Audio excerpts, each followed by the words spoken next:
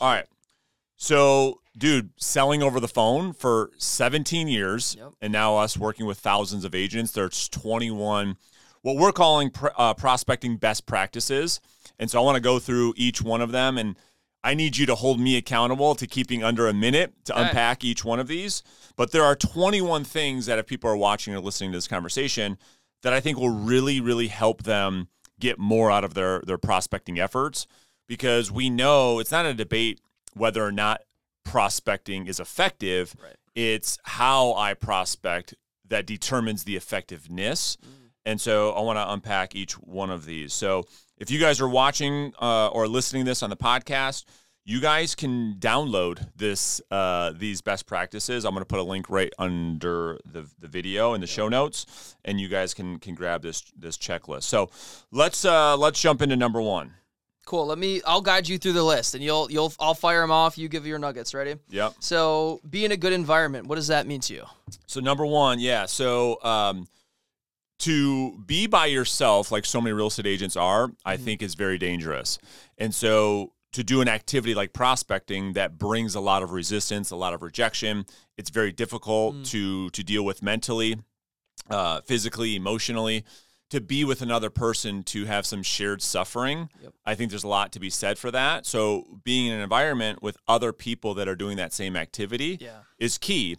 And not being in an environment where people don't do that. So most of these real estate brokerages across the country, they don't have anybody prospecting. Yeah. And so when you're the one person prospecting, you're being judged. You feel vulnerable. You're like, oh, is this the right thing? You're questioning yourself. So the environment matters. Especially post-COVID, going into the second point is to eliminate potential distractions with people probably still working at home, maybe not always going to the office. How do you do that? Yeah. So the thing with distractions, Colton, is that agents want to, when I frame it this way, they say, okay, that's a really good point, and that is this. So distractions, most people believe, are external. We have a decision whether or not to accept the distraction or not, right? So the one that you and I hear most often when we coach an agent is, well, I've got my client I have to take care of. I've got to service this listing. I've got agents calling me. I've got lenders calling me. I've got title companies calling me. And I say, well, wait a minute. Their world doesn't revolve around you. They don't know what you have on your schedule. When you respond to the inquiry, I make the argument, Colton, that the agent is the distraction. Yeah. So how was it that we even saw the text, the phone call, the email in the first place? And even if you did see it, you responding to that was the distraction, was the urge. And so we have to fight those urges, and we have to create a prospecting station that is as distraction-free as possible. Being intentional with putting my phone on Do Not Disturb, putting the computer on Do Not Disturb, putting a sign on the door, shutting off apps on your computer, deleting Facebook, not having email open, all of these things is what I mean. Well, and it goes back to what you and I were just talking about before the show of, like, I was asking you, what do you do for fun, this and that? And you're like, dude, I like to work. I like to learn and create. And the way you've been able to do that guilt-free is by setting expectations. So that's another part of that, is setting expectations to these people around you. Yeah, that's a really good point, with yourself and then with your family and then with your coworkers and with your broker, to say, this is the time I'm working on me. And I'm generating business for my future, and I'm securing my family's future. This is an appointment with yourself that you need to stick to. Cool. So, all right, I'm going to hammer these next three in a row because they all kind of fit together.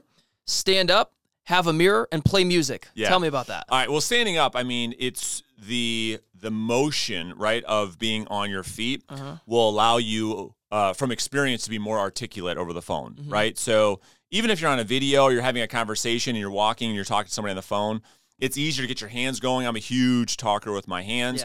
And so that emotion allows you, I think, to find the words and then really focus on the delivery of those words better than if you're sitting down, tired, sluggish. So that's number one.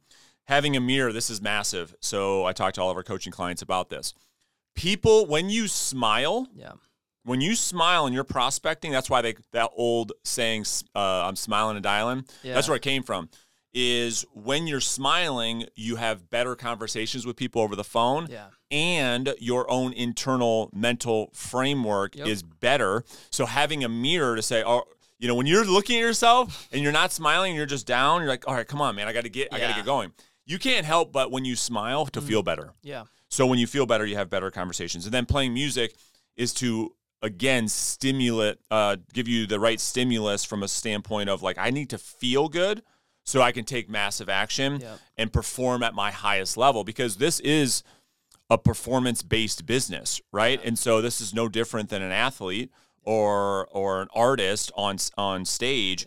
This is your on stage, and you need to give a world-class performance to yourself so that you can set appointments and build a business. Or even being an actor. I think you gave the example of Robert Downey Jr. the other day. He's like, I'm not Iron Man in real life. So like, you're on stage, it's time to perform. You got to show up. Even if you're an introvert, even if you don't love this, like, you got to show up and play that part for the hour, 2 hours, 3 hours. That's right. That's right. You don't have to love it. You just have to love what it allows you to achieve. Yes, big time. Big time. All right, next one is have a clean tracker on your desk. Yeah, so number 6, so every day when you start, you should have, you shouldn't have the tech piece of the tracking involved, right? Because that can become a distraction. Yes. So rather what we want to have is a paper tracker that allows you to tally things quickly, because we don't want that to be one of the things an agent says, well, you know, you want me tracking my numbers, so I'm going back and forth with this screen. No, just tally it. It's way easier. Yep. And then going to the next point, number 7, is having a clean desk. How does that relate? Yeah, so this is, again, creating a world proactively where it is distraction-free and you can stay focused, because the problem is if you have this file, this problem child, where like a deal you're working on, it's going bad, and the file folder's sitting on your desk, your mind is like just looking at that file the whole time. And so you just need to be dialed in and understand that nothing can't be handled in an hour or two. And the way that we do it, by chunking out our prospecting with our contact distribution, there's a lot at play here that, like, you're going to get a break in 45 minutes. And you could do it at that point. So you don't need anything on the desk, and it will contribute to your focus and your discipline and just being in the moment with every conversation. Yep. And all of that is, I love how you lay this out. That's like pre-prospecting. Now we're getting into the action. So number 8 is the actual contact distribution. All right, let's talk about it. So contact distribution. What happens, Colton, is, as you know, is that when we create a business plan for an agent and we determine that they need to do 20, 25, 30, 35 conversations per day to track for their goal, sometimes agents get most of the time agents get overwhelmed with that. And so I understand that number can be daunting for some agents. So we don't do it because it's solving for, it helps to solve for that part. Sure. And so what we do is we chunk them down and we say, okay, you're not doing 35 conversations. You're doing 5 conversations with this lead source. Yes. So that's number 1, is to help to unpack or to lower the burden of the amount of conversations we need and create it in a world where it's almost like a checklist to say, okay, I can have 5, and then I get a break, because all the studies show that when a human knows that the break is near, that our focus increases. So I know if I only have to have this intense activity going for the next 15 to 20 minutes and I get a break, I can do that. But when there's no end in mind or there's no end in sight, then I become distracted, right? It just feels like a grind. It feels like a grind. It's the and I'm losing. You know what? I have it here, so I don't care about my little timing goal. We'll get back on. There's no rush. There's no rush. This is really, really key thing. Let me just bring this up. Pomodoro effect. That was just in my mind when you were talking about that. I was like, should I bring that up, or are we going way off track? No, the Pomodoro effect. And so, like, this is what happens when people, go on vacation. It's amazing. You see somebody the day before vacation, it's like, why can't you just behave like this all the time? So that's half of it. Okay. The other half is to build is to diversify an agent's business. Markets are ever flowing. They're going up and they're going down all the time. in a buyer's market, there's a ton of for sale by owners, a ton of expireds. In a seller's market, there's little expireds and for sale by owners. So you have to do more of a circle prospecting approach. Yeah. And so you just want to diversify the lead sources in which you're working so you can market proof your business. And with the market right now, would you say we're kind of at a tipping point of getting to that point? Yes. Yeah, I would agree. Yeah. And so we have a specific strategy on how we want an agent to distribute their efforts from a lead generation standpoint to make sure that that's in line with the market. Yep. And so number 9, we kind of just talked about that, how we're creating our blocks with the Pomodoro effect of 15 minutes. You want to touch on that anymore? Or is that? Yeah. So that's funny. I put that on there. Yeah. You didn't even notice it too. Yeah, exactly. Yeah. So I think that the point there is for somebody watching this or listening to this conversation, that the key thing here is that when you can apply this to your prospecting routine, you'll find it a lot easier to get through 3.5 hours of prospecting, because it's not 3.5 hours. People hear that and they're like, dude, there's no chance I can do that. I agree. I can't either. What we're talking about is chunking, time blocking, and using the Pomodoro effect to your advantage based on the amount of conversations you have to have per lead. And then we just chunk that time out. So if you have, let's just say as an example, your contact distribution based on your business plan says, I need to have 8 conversations a day with for sale by owners. Well, it's just a lot easier to say that's all I'm focused on right now, because there's a block or there's a break in the schedule that I can treat this like a checklist, hit my 8 conversations. No one has a problem with that. And I get a break. Yeah. That's good. Awesome. Going on to number 10, 3, 2, 1, all new leads. And everyone's like, what the heck is a 3, 2, 1? Yeah, I know. So this is something we talk a lot about with our coaching clients. So the 3, 2, 1 effect strategy. So here's what it is. Any new lead that has urgency with it, so I'm talking mainly for new for sale by owners, new expired listings. This is the fastest way for agents to get new business. And the problem is most agents they're decent at contacting these people one time. Yes. Making one attempt when they enter the marketplace.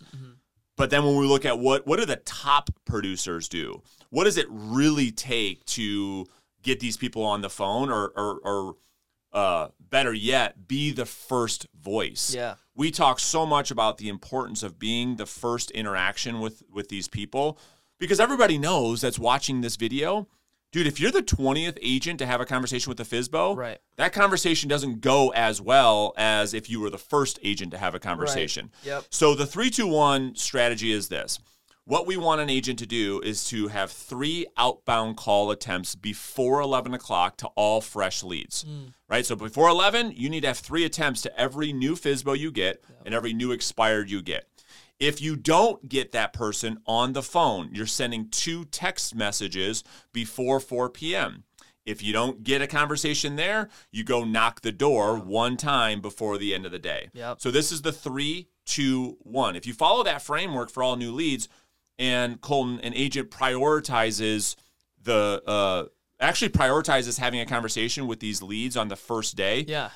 Their appointment, like, they could set so many appointments and generate so many leads instead of going wide, going deep. You get so much more effectiveness out of, like, it's the 80-20 rule. Like, if you focus on that 20%, it's going to give you 80% of the results versus, like, let's try and do everything for every lead, call them once, maybe twice, and then go to the next day, there's new leads. Let's try that again. Yeah, so a little off track, but we'll get right back on it, promise. It's our podcast. We'll do what we want. Exactly. Yeah. I was talking to one of our coaching clients yesterday, and this is my point. He's in Salt Lake City, and last year he made $240,000, and we're going through his contact distribution conversation, building out a plan.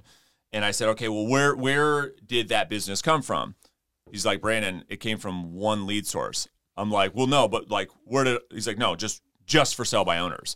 He's like, I took what you're saying and I went super deep, and I wanted to master one lead source before I even did anything else. And people don't really understand deep, not wide. Correct. Like, they just don't understand optimization. They want to, like, everybody, and myself included, I used to be the same way, that, like, the scarcity mindset of, like, I got to do. FOMO. Yeah, FOMO. Yeah. Thank you. That's what I'm really looking for. Yeah. And it's like, no, you can optimize what you're doing and get way better results without having to do more work. Right. Yeah, and then you just add the next one. Get really good at that. Add the next one where you've got 3 or 5 that you can go deep on, so you're not spread so thin. But then the flip side of that is in his scenario, just relying on FSBOs. Obviously, he crushed it, but like let's say that was his business before the market shifted. Well, then you're only limited to where the market will let you go, and that could be risky if something happens like it had happened during COVID. Your whole business can fall apart. So that's why you preach. And the last couple of episodes we've talked about the 6 kind of pillars of business. That's right. So it's smart to diversify a bit, but not going too quickly on that. Was it the last episode? I think we talked about the way in which you implement these different sources. And so going deep one at a time, I think is important. Yeah. Well, and to speak practically about this, what I'm talking about here is just imagine yourself for a second.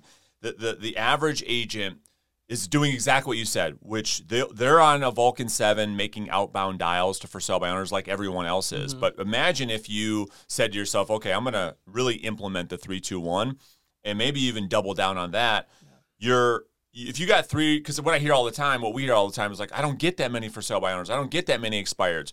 Well, yeah, but what if you got 2 or 3 a day and instead of calling them one time, which takes you 5 minutes, you call them, you text them, you knock their door, you sent them messages on Instagram, you sent them out your some piece of direct mail. You focused on, okay, what if you only had the opportunity, Colton? This was the only lead you were ever going to get. Yeah. What would you do to get in contact with that person? That's essentially what I'm suggesting. Reminded me of someone we look up to and learn a lot from, Alex Hormozi. Yeah. He says, look, if you have one customer for the rest of your business and you have to build your whole business on it, what would you do? Yeah, exactly right. You would really take care of that client. You would treat them so much better than taking things for granted and not treating them, not doing as much as you would do if you knew this is my only opportunity. It's amazing. It's awesome. All right. Number 11. The boring stuff, right? Here we go. Registering your number with a carrier to avoid spam. Yeah, I mean, this is a massive thing right now. Yep. You know, this is becoming more and more common as these phone carriers are getting smarter. Yeah, getting smarter.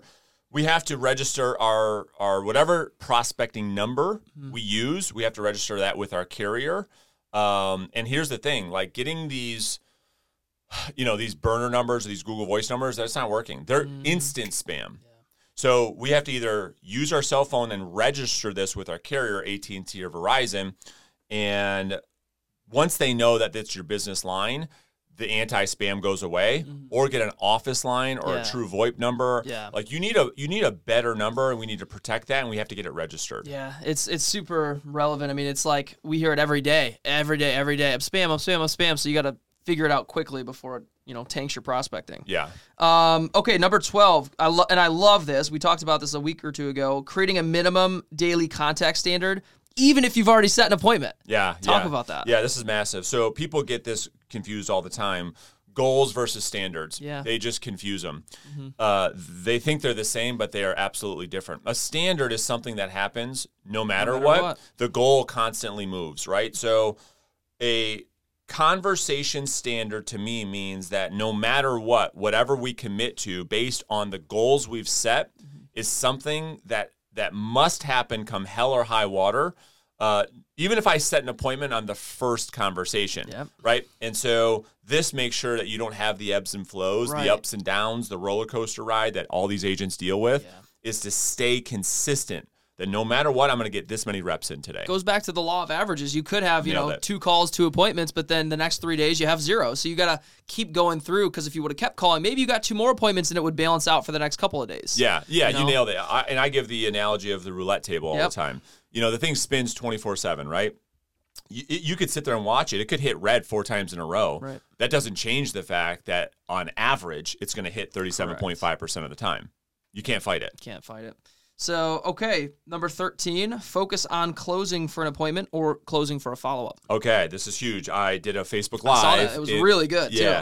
So this is just bringing a different level of focus to the activity that we're doing. People are getting lost when they're prospecting, they quickly get into contactitis, which is like going through the motions. Like, I'm at the gym, I'm doing the reps, but there's no mind muscle focus, right? And in fitness world, we talk a lot about that.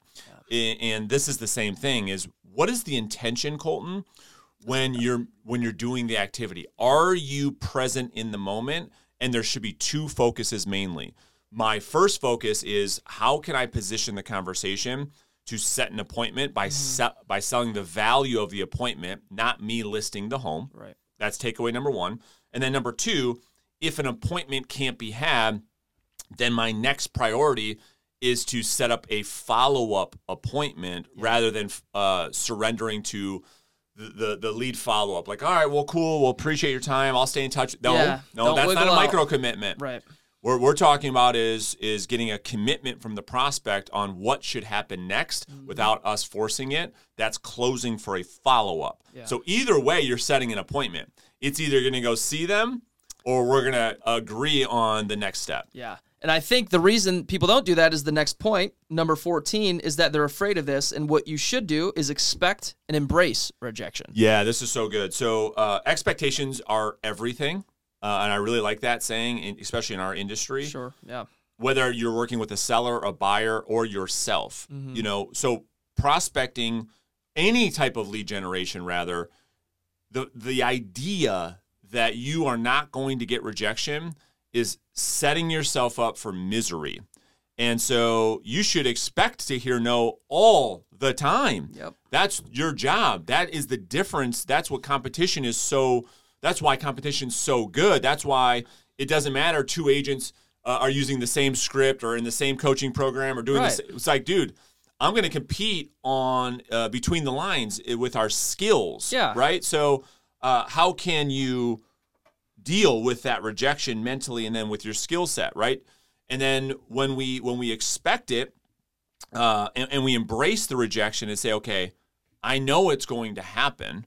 I'm expecting it to happen. It doesn't affect you as much, and now we can build a skill set around what do I do next instead of saying, I got the rejection, I don't want to do this anymore. Right. It makes it so much easier. Not that it's ever going to be easy until you get your skills down packed, but it's like when someone says no, you're like, well, of course you don't want to say yeah. Like, it's exactly. Of course. And then it's just more natural, and it's like your positioning is really to help this person, and you're like, of course you don't want to talk to me because you're getting blown up by all these other agents, but let me ask you, and then boom, you're just on to the next thing. Exactly. Yeah. So many people are like, oh, I just can't deal with, like, it's just expectations. Like, dude, they're going to tell you no every time. Yeah.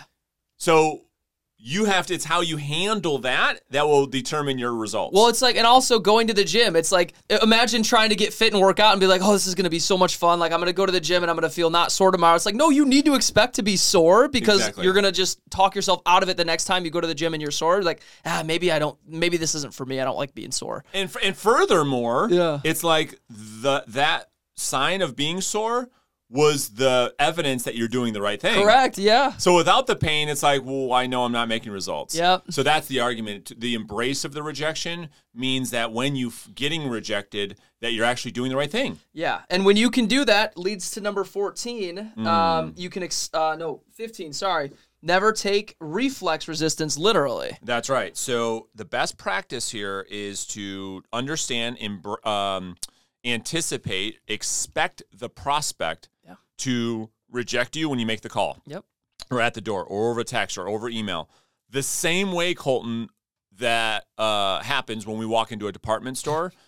People experience this every day. Yeah. They walk into a department store, and the person says, hey, welcome, how can we help you? Instinctually, we say, I'm just looking. Yep. Nope, I'm good, I'm just looking. Yep.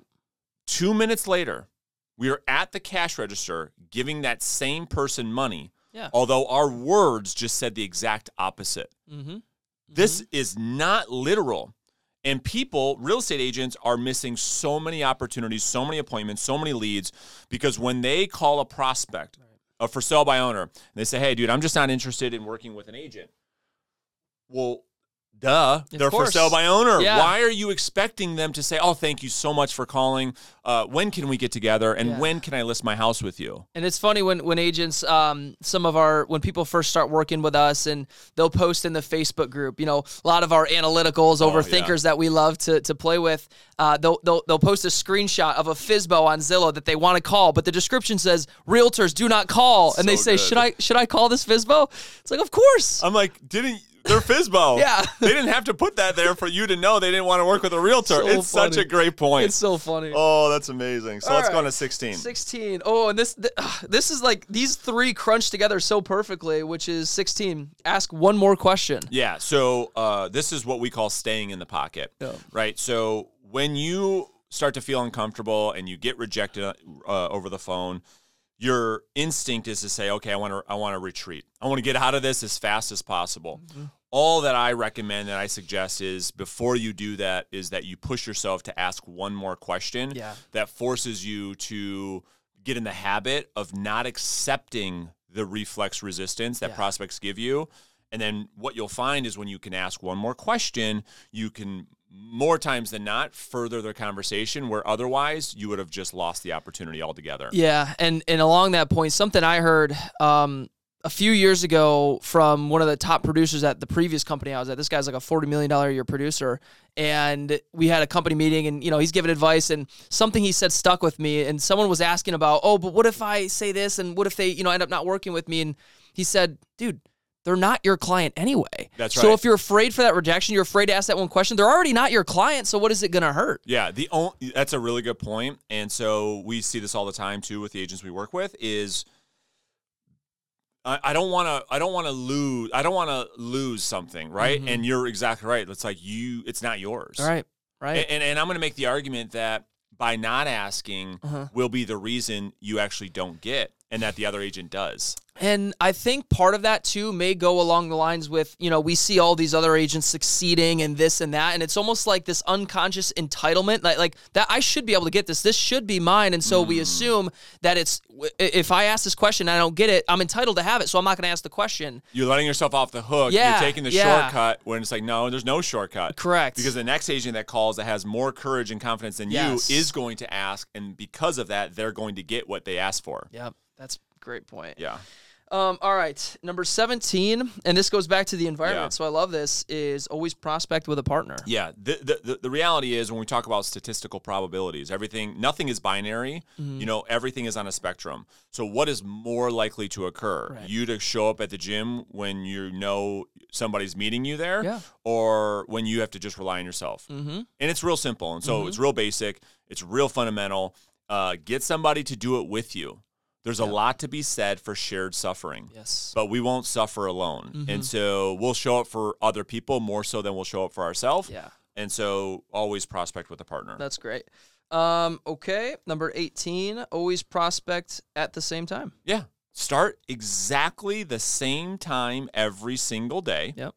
So that it becomes this habit, It's just, what I thought of just now? It's like, we do these things in our lives pretty habitual, like people wake up and they brush their teeth, and a lot of people take a shit in the morning. Yeah, like every day, same time. Put your pants on, right leg first, left leg second. Think about it. So that's like this. Yeah. So 7:59 was always when I hit the start button on Vulcan 7. Mm-hmm. So as soon as that thing turned 8, I was that first opportunity with the freshest expired in my farm area. And so that's what it has to be. And so when that occurs, you could start to build in some systems around these habits to make them stick. Yeah. Yep. All right. Let's go to number 19, which is have your vision board in front of you. Yeah. Why are you doing this? I mean, listen, we're not gonna fluff this. Yeah. You're gonna be in pain. It is going to be difficult. Yeah.